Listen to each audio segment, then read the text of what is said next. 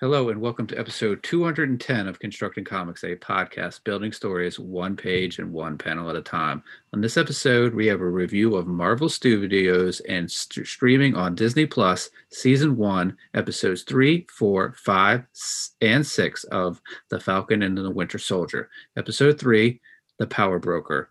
Episode 4, The World is Watching. Episode 5, Truth.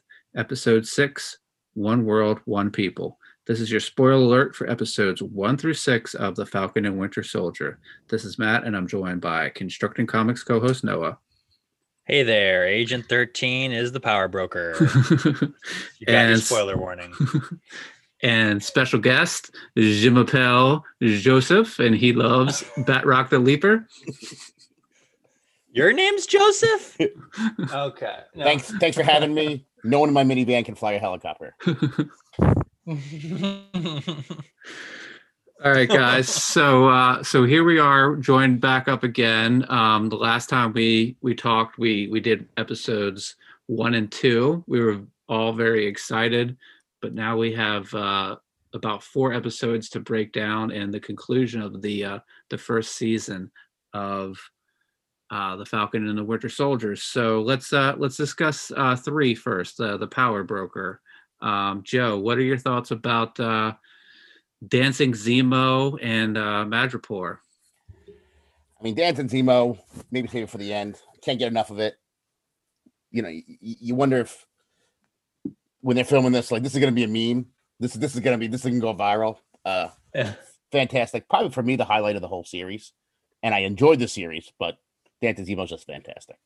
It had to be Daniel Bruhl was like, just riffing on set, and they're like, point a camera at that shit, like, that's good right there.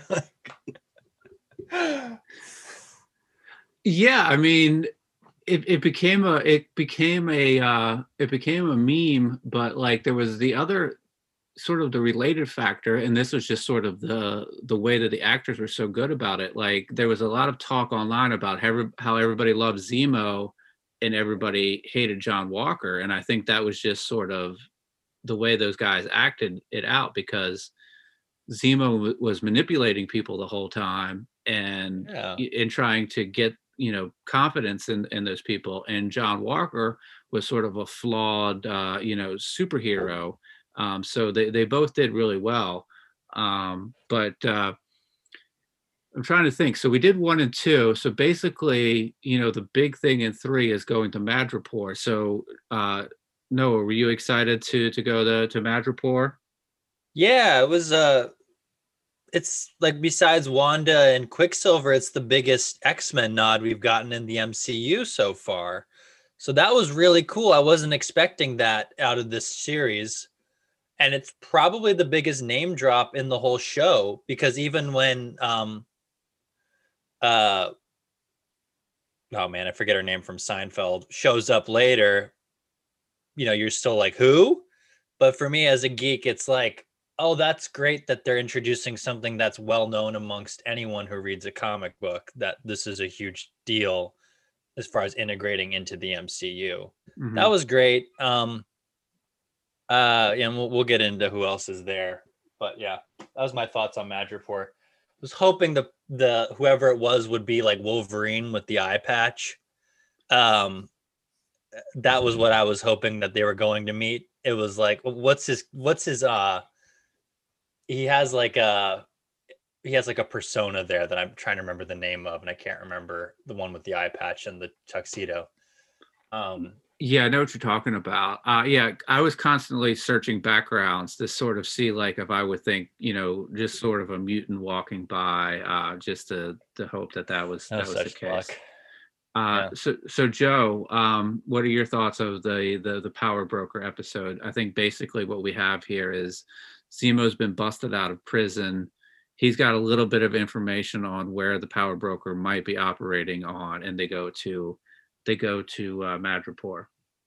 I thought, again, I liked the episode. Actually, when I first saw it, I thought, and silly me, I kind of thought it was. I thought that, well, with Agent Carter, it's a little bit rushed as like how she got there, and then only get too much of a backstory. But then again, that was kind of done deliberately. But yeah, I think this scene too, as when they when Sam's sister called him and kind of spoiled who he was and where they were. I thought actually that was well done, well written. Yeah, he wasn't the smiling tiger. Yes, I like that, and I agree with you about the Agent Carter thing, because that's my one complaint about the series in general, is that like I think if you're watching it as someone who's maybe just has a bare understanding of the MCU, her character works really well in this show. But if you're someone who's paid attention to the movies, it kind of feels a little forced, her character being the way that she is. And also the fact that they have to explain constantly why she is the way that she is. It just points out more like how forced it is. And but we'll get into it more, I'm sure, as we go through this. Yeah, I think when we get to 6, I have some theories about Sharon, but so that's a good theory. So also I think what we have here in 3 is this is where we go to the storage, or not the storage, but we go to the shipping dock, and we have the sort of the fight sequence. But before we get there, why does Sharon have clothes that are perfectly able to fit Sam and Bucky? And like Sam has a like a sport, or no, I'm sorry, Bucky gets like a sports coat that fits him perfectly, and I can't find a sports coat to fit me perfectly. And Sharon's just got one in her loft there in Madripoor. Yeah, and it's like she's got like perfectly tailored pimp clothing for Sam, so it's like, it's the future, I guess, right? This is like 2026. By that time, you should be able to tailor things in 2 seconds. Well, I know why she has those clothes, and spoiler alert, because she's the power broker. Damn. Sorry. Man. Joe, you were supposed to wait. Sorry. So they go to the shipping yard, and they sort of encounter the scientist that's perfected the super soldier serum. And there's a lot of fighting. Is it Zemo who shoots him? Yeah. So Zemo shoots him. Sharon gets away with sort of her driver, and then we sort of have our 3 get back together when Zemo finds the muscle car. So I feel like that's where 3 ends. But does anybody have any thoughts on 3?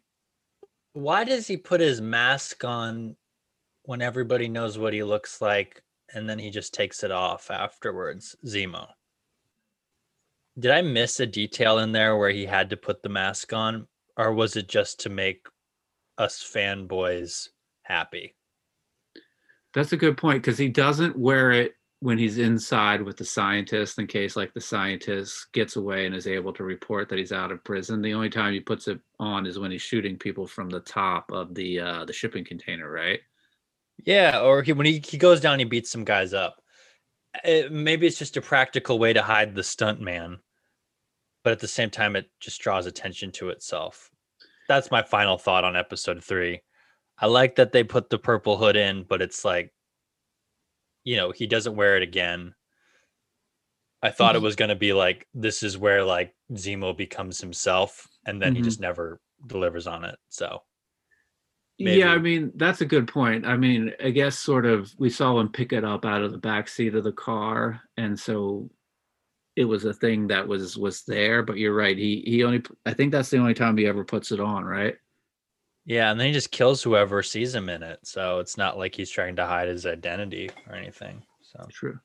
I do wonder, and I thought this, if they somewhat try to make Zemo, and even Carrie to a point, less of a villain and more of an anti-hero. Not so much some redeemable qualities, some of his actions justified, or not black and white as far as bad and good. I think they did a lot with Zemo, and a lot with Carrie as well, to a point. Yeah, that's a good point. Both of them do a good job of striking that like Killmonger balance of like, oh, we agree with the villains, right? you know, that was cool. Yeah, and there's some theory that there might be a Thunderbolts show, and the Thunderbolts are led by Zemo at the beginning. So if they're trying to make us sympathetic and like him, this is sort of building up that character a little bit. Yeah, All definitely. right. So let's move to 4. The whole world is watching. This is where John Walker sort of loses his patience, and we learn a little bit more about Carly Morgenthau. This is Sam and Bucky going on the investigation with Zemo, and this I think is 3 where Bucky recognizes that he's sort of being dropped the little symbols from the Wakandan guard. That's in 3, right? Yeah, so that's how 3 ends. Yeah, so in 4 they're sort of still on the trail, but they know that they're being followed, or at least Bucky knows that they're being followed, right? Yes, and 4 is when they show up to the apartment, and you get that fight between the Dora Milaje, Bucky, Falcon, and a U.S. agent. Yes. So Yeah. So Joe, what do you think about the introduction at the end of 3 with the the Wakandan forces still after Zemo for the the death of Black Panther's father? I will say this. I like me, I love my continuity, and I honestly think that the fact it made it a little bit busy. I would say this, but at the same time, cool flashback with Bucky when he's back at Wakanda, kind of trying to exercise his demons. I think the idea of, hey, the Wakandans are even out there, right? I think it just in general, don't forget, let's look at Wakanda. The fact that anyone who's writing the story, I forget the gentleman's name, is like, hey, if Zemo's out, Wakanda knows about it. Mm-hmm. Which is pretty cool. And I thought it was okay. I liked it. Yeah, that's a good. So Madripoor was a big thing that I wasn't expecting to show up, and it did show up. The Dora Milaje were another thing I wasn't expecting to show up, and they did show up, and those were 2 of the highlights of the show for me, as far as things that I recognized and was excited when they did show up. And I think probably my favorite, I don't know, it's probably my second favorite action sequences with the Dora Milaje versus Walker and Sam and Bucky. So I'm excited. Yeah, I'm excited for more. Like, I'm always excited for more Black Panther stuff. And I just sort of liked, it's sort of what's cool about like good superhero comics, where like you don't expect at the end of the issue Iron Man to show up or something like that, of a good of like Spider-Man comic. That's sort of how I felt when the Dora Milaje showed up, was like, oh, that's like reading a cool comic and someone shows up that makes sense would show up. I guess it's kind of like what we wanted from WandaVision with Doctor Strange showing up or something like that, So that was really cool. I really liked that part of it. Did you like that, Matt? Yeah, I liked it because, it clearly made sense that they, like you said, they would have been tracking Zemo's movements, because they still had an axe to grind with him to make sure that, he was either imprisoned for his crimes, and if he wasn't, that they would want him to answer for that. So that was interesting. But Zemo is able to break a couple of aspects of the case as he sort of takes them to the refugee camp, and he's putting a lot of things together for them. But I'm just trying to think about they have that fight, and this is where we mentioned how awesome the fight was, but is the end of 4 also, this is like a key moment, is that they're chasing Carly and her sort of, Flag Smashers crew, and Lamar is killed. And a key point of this series is John Walker losing it and using his shield to sort of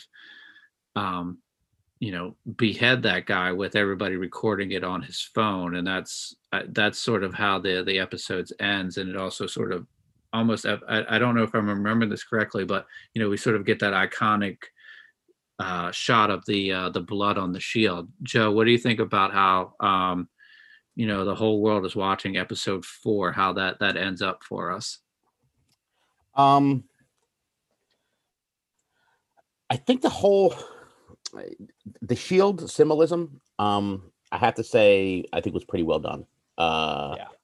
And you think it's pretty simple, like, oh, the blood on the shield, but kind of what the shield meant, how when you think about, go back to when the show was going to be launched, it's like, what's it going to be? It's going to be like a buddy cop. We even made our own jokes internally about it and stuff.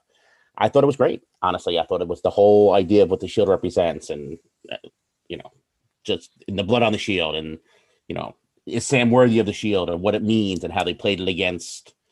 I don't really like my politics either, but how they played it against current events and everything else. I thought overall it was pretty good. I would have to say that Captain America gets a royal deal. That was Hulk doing that, or Wolverine. Wolverine would have sat down and smoked a cigar right after he had it. Could care less. But those are my thoughts. Yeah, it was an interesting dichotomy because Steve would have always used it as a sort of a defensive weapon, where John Walker is able to figure out a way to make it a blunt instrument that could hurt somebody. So that was interesting. Noah, your thoughts about the way that episode ended? Definitely my favorite ending of the whole series. The moment that I think everyone will always talk about is the ending of that episode. Like, of all the endings in them, mainly because of the iconic imagery of the blood on the shield. And that's always great, is when you have something that has memorable visuals. Mm-hmm. Yeah, memorable visuals. That's really important. And I think for me, artistically, that was really enticing to have that strong visual. And like Joe said, it's a great metaphor as well that fits into the themes of the show.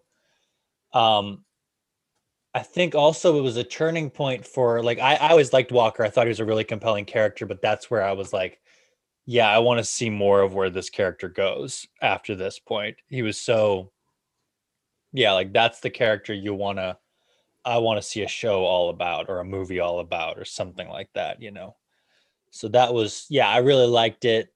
I liked how they insinuated the violence, which is really great. And obviously they're on Disney Plus, so they have to do that. But at the same time, I always feel like the most violent imagery is the violence that's not shown, and you just get it from performance and hinting towards it. So I thought that was where they used the PG-13 TV-14 rating to its best, so I really liked that. Yeah, that's what would you think, Matt? Yeah, so it would have made sense, for a 6-episode series for the end of 3 to be the midpoint, but I feel like we got the midpoint and sort of the point of no return for John Walker there at the end of 4. So I thought that there was a lot of key developments there. I was certainly surprised by it, even though I knew that the John Walker character could become unhinged. But I thought, to sort of advance the story, it worked really well. Joe, your thoughts on? I know we talked to you a little bit earlier, but do you kind of agree that you feel like this is sort of the midpoint of the series? No, I do, and I actually, when I was recapping it, I actually thought it was, so I'm glad that you even said that. But another part of that series, what I think I want to ask you, Matt, I've been itching to ask you since I saw it, was that's also episode 4 is when we know that Walker takes the last serum, the super serum that we found, and you were waiting for Easter eggs when the Yankees sign him to a 10-year deal. I am. I'm actually surprised now that he's on performance enhancing drugs. Yeah. I got it. So I'm actually surprised. One thing, now that we're talking about the serum, I'm surprised how much this is a available item in the Marvel universe in this series. If you think about it, in comics for 60 years, it's Steve, it's Nick Fury, John Walker, but like here, there was at least like 6 vials of it. We never really saw that much of it in the comics. So I thought it was interesting that it was so available here, but Just add it to the list of magic users, Iron Man suits, of things that are very readily available and nobody just seems to use it. yeah, it's you got to add it to the 3. It's what is it? Aliens, wizards, and why am I robots? Yeah, Androids Robots, or whatever. yeah. Right here. So that's how we end 4, and I feel like that leads us into to 5 pretty quickly, because 5 is a big action sequence where we have Bucky, Sam, and John Walker fighting, and there's a lot of symbolism in that fight. Joe, what do you think about where we have those 3 possible folks to take up the mantle of Captain America fighting in the Shield, sort of trading places a few times there, as we start episode 5, Truth? Great scene. I definitely saw a lot of symbolism that you calling out. I'll see if you guys agree with my theory, so I'll kind of hold on to it. There was I think what they emphasized in that was kind of your point earlier, is how throughout that Walker was using the shield to kill as a sharp weapon. I think there were a couple of scenes where he was kind of using it as a blade, or trying to bring it down upon to kill Sam in the fight and get saved by Winter Soldier. And then that really was where we saw the blood on the shield, right? I think that was when he was kind of started when he was looking down and coming to grips with what he did and everything else. And plus an overall great fight scene. Yeah, I think twice there he's about to either behead, either Sam or Bucky, and reverse the roles. Whoever is about to be beheaded saves, Sam saves Bucky, or Bucky saves Sam. And Sam uses it's Sam and Bucky, they team up to sort of use their powers. It's the wings and Bucky's arm to break John Walker's arm, which kind of ends the fight, right? Yeah. So Yeah. Noah, I mean, we didn't ask your opinions of that fight, but No, you didn't, but I'm going to give them anyways. We're waiting for him. I'll just I think I agree with what Joe said. I guess I wanted to talk about how it ended. Well, really, I mean, I loved that the action scene was a really well done action scene, because like you pointed out, obviously it played to each character's strength, but it also revealed character information while they were doing it, right? Of where each character was at, whether it was Walker trying to kill them, or Sam using his wings, or Bucky using his arms, that kind of thing. But I loved the moment at the end, because I think they did a good job up until this point of really challenging Sam as a character, whether it was Carly or Bucky or Walker or Isaiah Bradley. All these characters up until this point, and this episode said it kind of confirms it, have been challenging Sam's view of Captain America and what he represents. So that image of Sam holding the shield and trying to wipe the blood off of it at the end was probably, I think I said in the last one, I thought that just the blood on the shield was the most powerful visual in the show. But I think that moment was the most powerful moment for me, of this man who looked up to someone and respected this icon, trying to erase the blood, erase the history off of it. That's where his character was at, and not being able to. That being a beautiful moment of like what we love to talk about is showing and not telling. You know, the character never has to say anything about where his mind is, but he's now at this point accepting or realizing the reality that you can't erase it.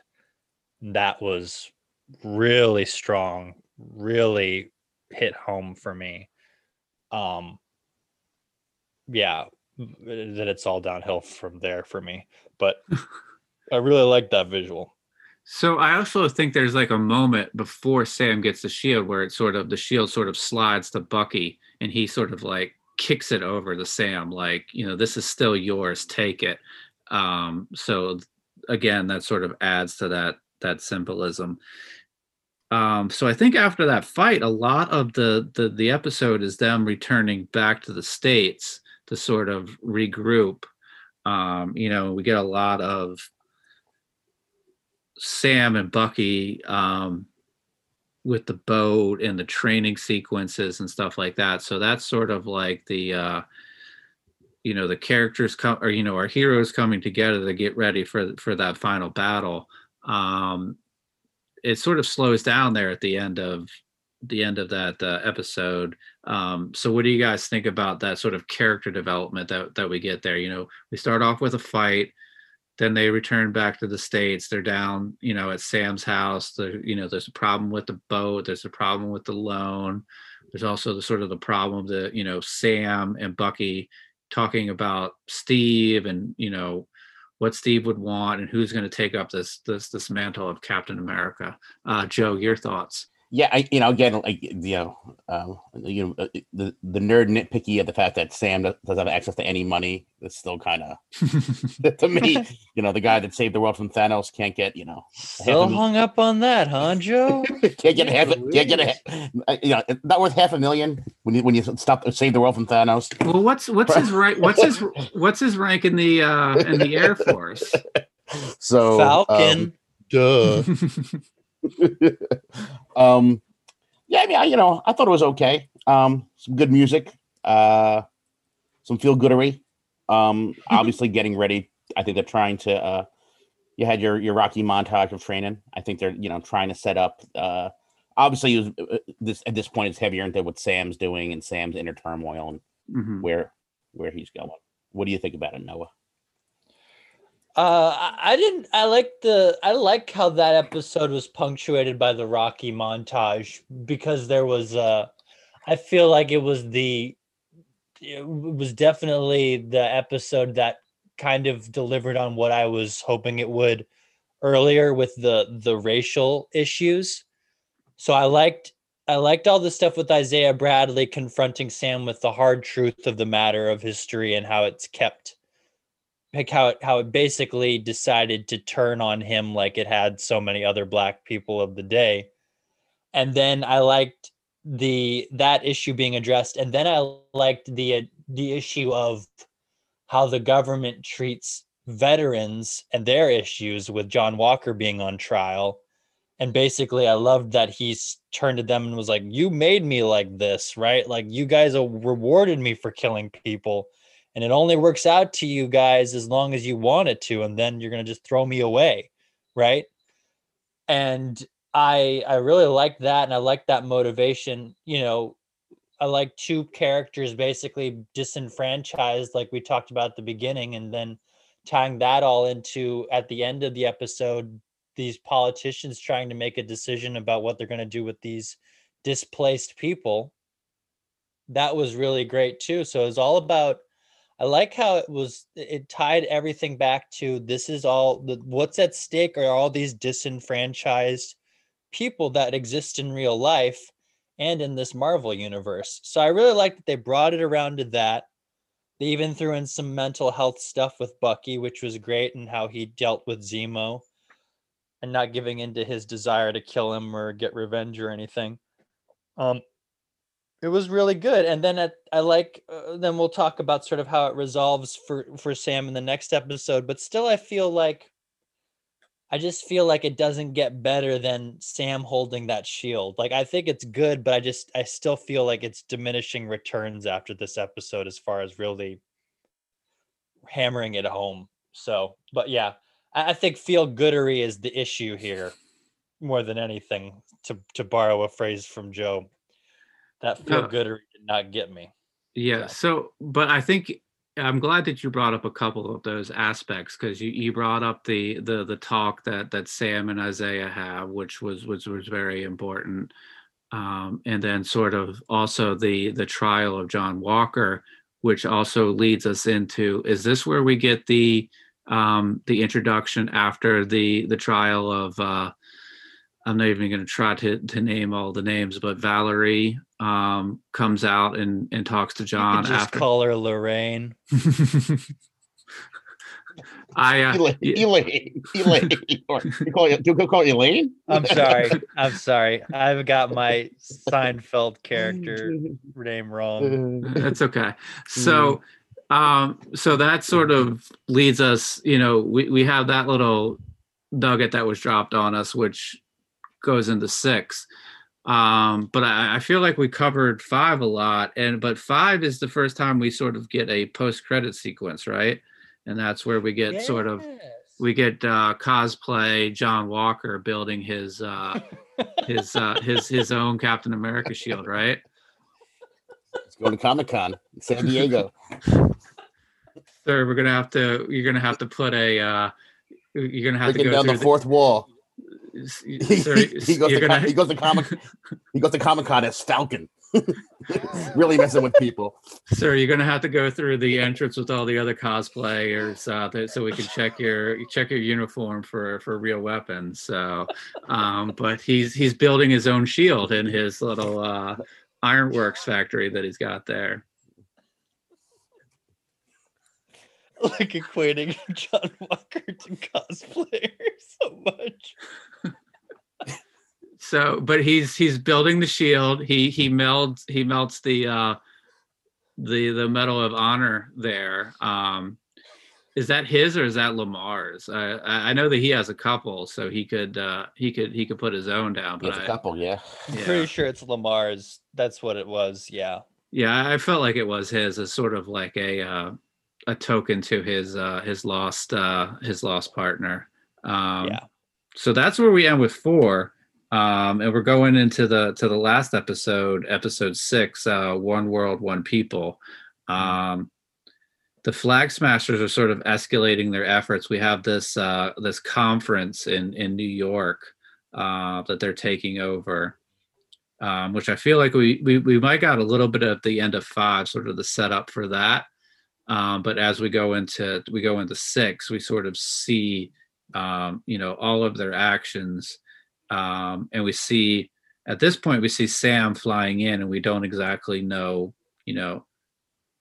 everything that Sam is wearing. But I think we might have missed out on this earlier. Bucky drops off a suitcase that the Wakandans had made for him, and we sort of get that moment where he opens it up, and we don't see everything, but as we see his entrance in 6, we know what that is, and it's his version of the Captain America uniform. Joe, what did you think about how we sort of go into 6? We have the sort of the full transformation of Sam here.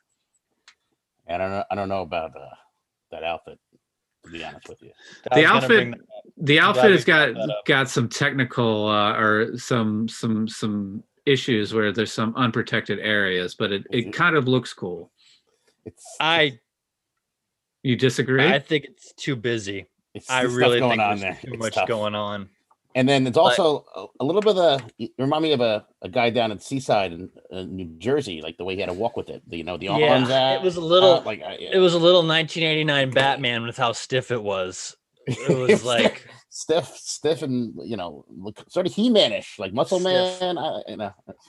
Yeah, like I'm like, which really sucks because I think one of the huge inspirations for me, like artistically, was coming out of Captain America and being like, that's how you design a comic to screen costume right there. And it worked well with Chris Evans, and it worked well on screen, that first costume. This reminded me of the Avengers Captain America costume, which was like, you're trying too hard, that kind of thing. Like, it's like, it doesn't work. And then I just wished, and then like what was great about Winter Soldier is that they went back to that original costume from the first movie, and then they had the stealth suit, which was awesome. And then from there on, they did cool new things with each costume in like, you know, Ultron, Civil War, Infinity War, and then in Endgame, finally it was like a really good Captain America costume. And then this felt like taking steps back to Avengers, where it's like, why couldn't you have applied that practicality that you had with all the other Cap costumes to Steve's? Also, when did the Wakandans care so freaking much about red, white, and blue? Like, you know, that's a huge thing. So yeah, maybe they just wanted to make him Captain America. Yeah, I didn't like the design. I couldn't take him seriously. And I think maybe that's why like his speech at the end just didn't work, because all I could see was this like Daredevil costume, and not Daredevil, the comic character, like Evil Knievel costume, basically. Gonna jump the Grand Canyon on a motorcycle? Yeah, you're gonna jump the Grand Canyon, Sam? That'd be great. Yeah, so. And then how do you gentlemen feel about like Wakanda taking the place of like Tony Stark? It's like, where would he get our cool our cool technology outfit, Echo battle gear? And it was like, oh yeah, because Spider-Man can't make your costumes for you. Sure. Yeah, I mean, those are legitimate points. I mean, this is a tricky. Well, I'm just trying to think, like, with the Wakandans, if the Wakandans were like in on like this sort of power struggle, they know that Steve is off the board. Like, are they looking at it that like, you know, we know Bucky, you know, we know the White Wolf, and you know, we did reprogram him, but you know, if we can steer one of these two guys to being Captain America, we want to steer this guy to being Captain America, because we're still, you know, for as much as we like Bucky, he's still got that programming in the back of his head that could be turned at any moment. So were they strategically trying to push Sam to take up the mantle? That's a real Martian Manhunter move, Wakanda. What the hell? Well, that was the last. I think Bucky asked him, I have one more favor to ask you, right? So I think even it was Bucky that requested them to make that for him. Oh, that's yeah. He said at the end of episode, right? Because Bucky has been sort of episode for the 4. Bucky has sort of been pushing Sam the whole time to take on this mantle. Sure. So that makes a lot of sense. So Sam flies in to where the Flag Smashers are trying to disrupt this conference that's, you know, related to this entity that's trying to, you know, move refugees in and out of where they should be. You know, we have a lot of fighting. Batroc is there. He fights Sam. He loses. I think this might be the only time Sam has ever won a fight in the history of the Marvel universe.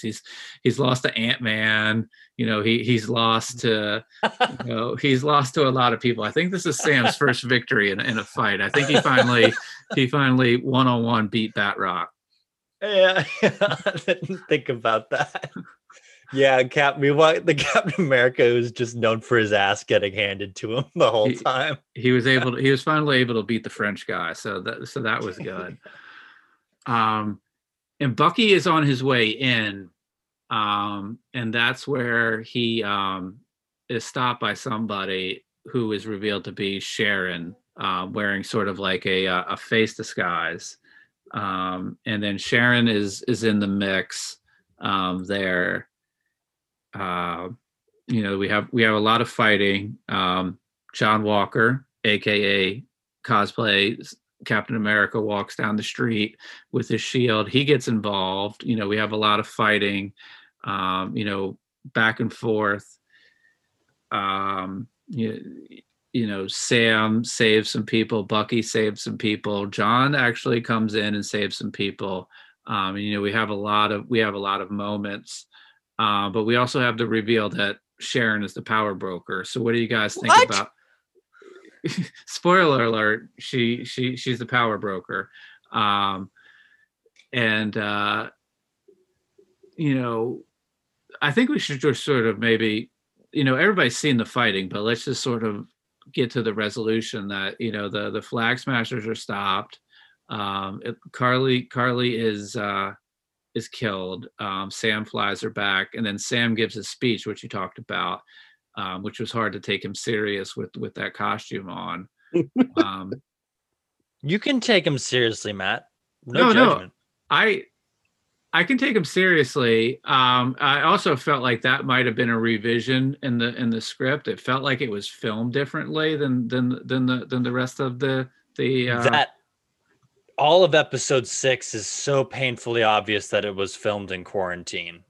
That's what I got. Like, there are so many times where I'm like, you guys just needed to film something, didn't.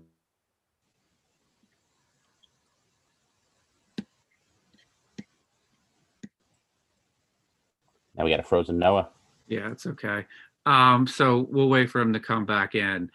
Joe, what are your thoughts about how the episode sort of concludes there with the fight? I thought it was fine. It was an entertaining show. I thought, I guess making a big deal out of Sharon Carter being a bad guy doesn't really do it for me. From a storyline point of view. But I thought it was okay. I'm definitely with Noah on the speech. Not that I don't agree with some of the sentiment of it. I just felt as if it was, a little forced and contrived, and I think Noah said. I like what the show was trying to do, where it was like, that was the moment where I thought like the message that Sam was saying worked for me, where I was like, yeah, I agree with what he's saying. I think it's a good message to have with this show. I just feel like what happens afterwards makes that speech even less impactful, though. That's the big thing. Where his whole speech of like, just do better, that kind of thing, like, do better, everyone. I was like, yeah, I agree with that. Like, that's all you can do is just do better. And but I just feel like at the end, it feels like it has to wrap things up. So everything's like, okay, afterwards. Right. So, but yeah, we'll get into that. Yeah. So apparently there was this whole pandemic sort of, or virus sort of plot line that they took out. And I also feel, and this is just me sort of making conjecture here, but I feel like that, and while that Sam speech was valid and it made good points, I feel like it was put in there because there was something there that they were going to address with like the virus and all of that they took out, post 2020, post coronavirus. But I was happy that they gave John Walker a bit of redemption there, with Bucky. He wasn't a total a-hole in the fight. He was, helpful. He did save some people. Yeah, there's a little tonal dissonance though there, when like he comes in, he's like quotes Abraham Lincoln. It's like goofy boy, that kind of thing. And it's like, he's like looking at like when like Bucky's like, oh, you. And all I could think of was like, this dude tried to chop your head off. Like an episode before, and you watched him chop somebody's head off. Don't owe you him. That's all I could think during that time. I felt Walker got off way too easy for how much of a psycho he is in the previous episodes, where it's like, yeah, some redemption, but the dude's unstable. He should be in prison. Like, it's yeah, that's a good point. Yeah, Joe, what do you think about sort of the chummy sort of walk out there? I mean, Bucky's 109 years old. He's been around the block. And he's seen the worst of the worst. What do you think about the fact that he sort of chummily walks out with John Walker there? I think it's sort of the same way, like a former smoker doesn't judge a current smoker. Bucky killed a couple people instead. Oh, that's a good point. Yeah. That's a good point. He's been known.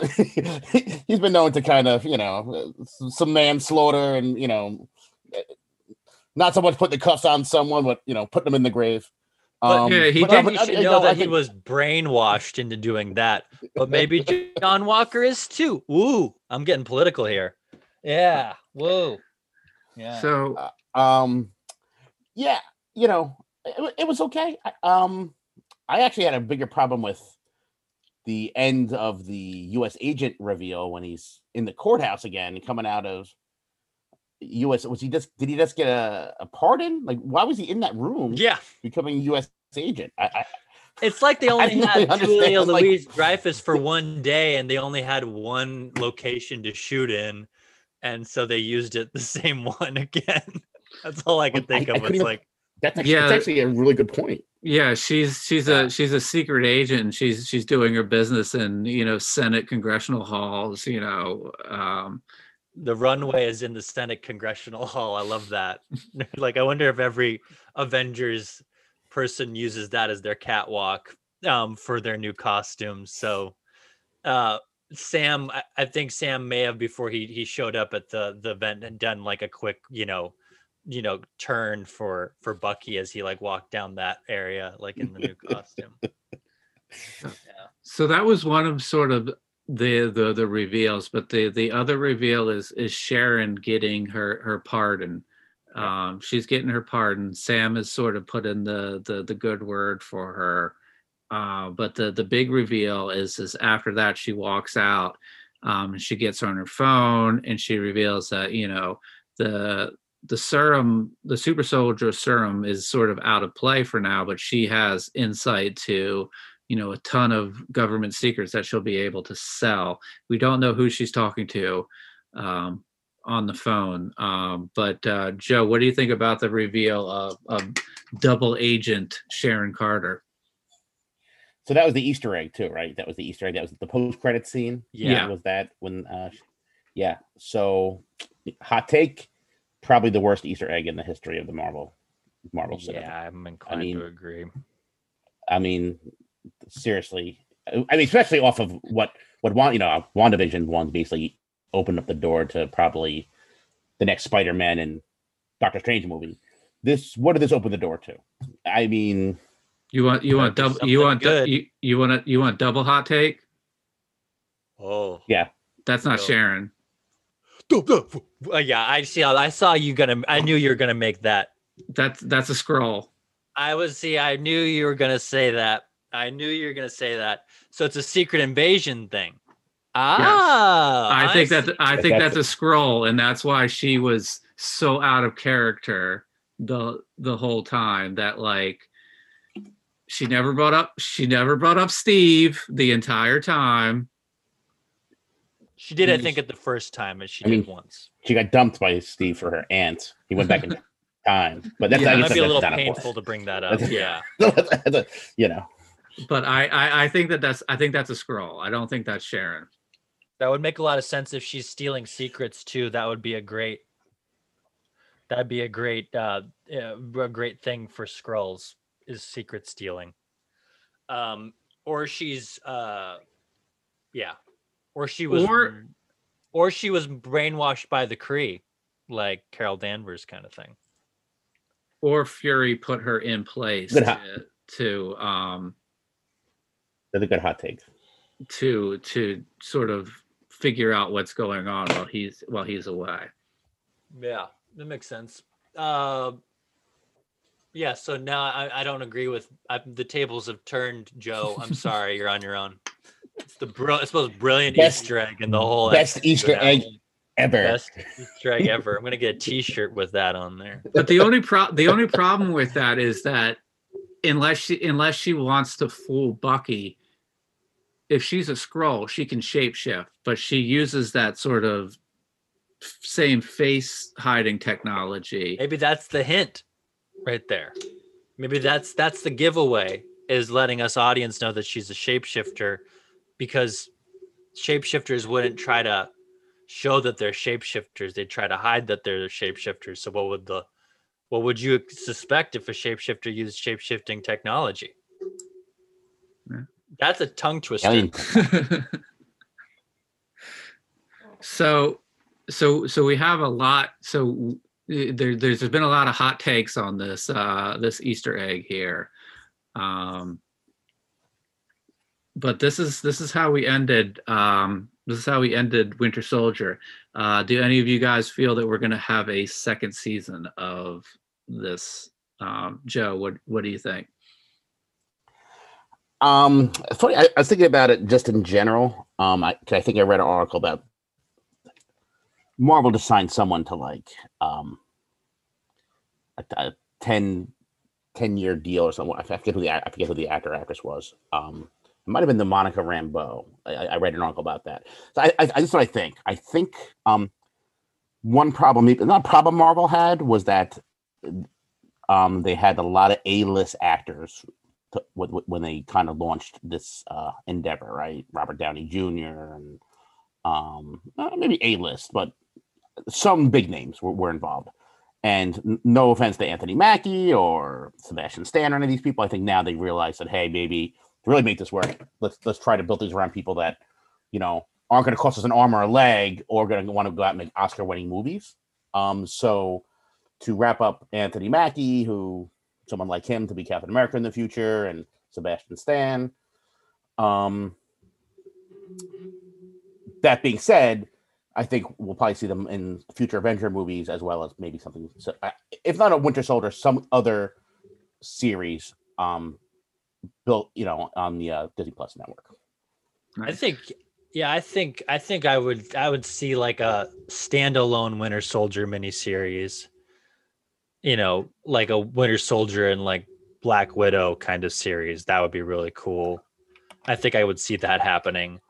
And then I would see another Captain America series or a Young Avengers series with Falcon at the head of that. If they do like Isaiah Bradley's grandson, if they deliver on him being a Young Avenger, they bring in like Miles Morales or someone cool like that. As they've hinted towards him being in Homecoming, they hint towards him being in the universe. They bring in the two kids, Wanda's kids and stuff like that. And then have Anthony Mackie be the sort of, figurehead of like, the mentor character in that show. That I would see something like that happening. That's not even hope. I can see that happening. Yeah. So the interesting thing is that we could very easily, we're slowly assembling the West Coast Avengers with the White Vision, U.S. Agent. We have Hawkeye coming, but we're also slowly assembling the Young Avengers, where we have Wiccan, Speed, Kate Bishop, Hawkeye, Isaiah Bradley's grandson as the Patriot. So there's a couple of spinoffs there that we could possibly have. I know Joe is very excited for West Coast Avengers because the biggest problem with superheroing is that you can't travel between coast to coast very quickly. So you have to put a team on the East Coast and you have to put a team on the West Coast because it's 3 hours flight and you need to be ready, right, Joe? True. Does Alpha Flight cover Canada and the Midwest then? That's all my question is. I don't think they're allowed to come into to the U.S. I think that it's only Canadian superhero. Don't blame them. Yeah. So we couldn't handle Puck anyway. Down here. So, all right, guys. So let's just do sort of final thoughts on this series. I'll start off. I enjoyed it. I think Disney Plus is 2 for 2. With what they're doing. And, we have Loki coming next. Joe, your thoughts on Falcon and Winter Soldier overall? I'm assuming that you liked it. Yep. Solid B. I think I had like lower expectations as far as it went. I think there's I think last time we talked some great performances. I think the person that played Carrie was excellent. I think Sebastian Stan did a pretty good job. Hey, listen, Daniel Bruhl, little Zemo. I smell Emmy. Yeah, again, 2 for 2. Great job by Marvel overall too. I think they're really building a strong foundation with continuity and crossover and just laying the groundwork for this to be, a lot more of these type of shows. Nice. Noah, your thoughts? Right now I'm kind of disappointed in the show. I like that they tried to say something and I admire them for that, but I still didn't really feel any impact in the end. I think that just comes down to how Isaiah Bradley's story was wrapped up. I think it would have been cooler for them to have had a moment because it's sort of how it ends. It doesn't say this, but it kind of feels like, oh, Sam fixed things for Isaiah. It's like, 50 years of being abused by the system. It's all good now because he's got a statue in a museum. And I wish that they had a moment where Isaiah stuck to his guns in that moment and was like, this is only a start, this is only part of what the growth needs to be. And that plays into what Sam says in his speech is it's going to take a while, but we're all going to work hard to do better is what he says. And I kind of hate that, Bucky is like, I'm not going back to therapy in the end, that kind of thing. And it's like, and Sam's like, I've fixed racism. And then of course, John Walker, Psycho, is like, U.S. agent. And I just feel that it goes back to sort of what I was disappointed with in episode 2, where they had that confrontation with the police officer. It's really intense because it's him stopping Sam because he's black. And then it's like when he realizes the Falcon, it switches tones to being all goofy and can I get your autograph and stuff like that. And it's just, I was really disappointed in that. I really was hoping that maybe it would have had something at least like Black Panther, where at the end of Black Panther, they're like, nothing's fixed. We're going to work hard to make things better. And that's something you can do in a superhero show. And again, I know I shouldn't expect that from a Marvel show that's supposed to entertain, and it was very entertaining and it did that. But I still feel like if the creators were trying to say something, they really needed to say something and they didn't. That's what really is disappointing to me, is that they could have said something. They tried to say something. They did at one point, but how they ended it negated all that. And I'm kind of disappointed in that way. Maybe if I rewatch it, I'll like it more, but I wish it hit home a little harder. And I really did. And especially if they decided to bring up hot button topics, and not just focus on entertainment, that they really needed to stick the landing better than they did. But that's my opinion. What do you think, Matt? No, those are very great points, and I think you covered a lot of that. I wonder how much of that is hampered with a 6-episode, 6-hour series. Yeah. That if they had more time to expand it to 10 or 13 probably would have been too much, but Sarah, maybe in the 8 to 9 to 10 episode time frame, they might have been able to handle those issues a little bit better. I liked it. It certainly had its ups and downs. It certainly had some things that were head scratchers that didn't make a lot of sense. But generally, I liked it. I will, I'll probably go along with Joe's grade of a solid B+. It was a lot of fun to watch, and tackled a lot of things that we knew as sort of Marvel nerds, and it sort of expanded the cinematic universe. So that was a lot of fun. Awesome. So guys, I guess maybe I think we have a little bit more time, but we'll probably get together soon and do this for Loki coming up in a couple of, I think we have almost a month until Loki starts, right? Yeah. Awesome. Yeah. Well, I'd like to thank everybody for listening. If you could give us a rating and review on the podcasting service you use, I'd really appreciate it. If you want to follow the podcast, we're on Twitter. It's @ConstructCompod. Instagram is Constructing Comics Pod, and Facebook is Constructed Comics. Also, check out Dino Thrashers on Kickstarter. Noah is the artist on that book, and I am co-publishing that book. We'll put a link to the Kickstarter in the show notes. I'd like to thank everybody for listening. Please be safe, be nice to each other, and go out there and make some comics. Thank you.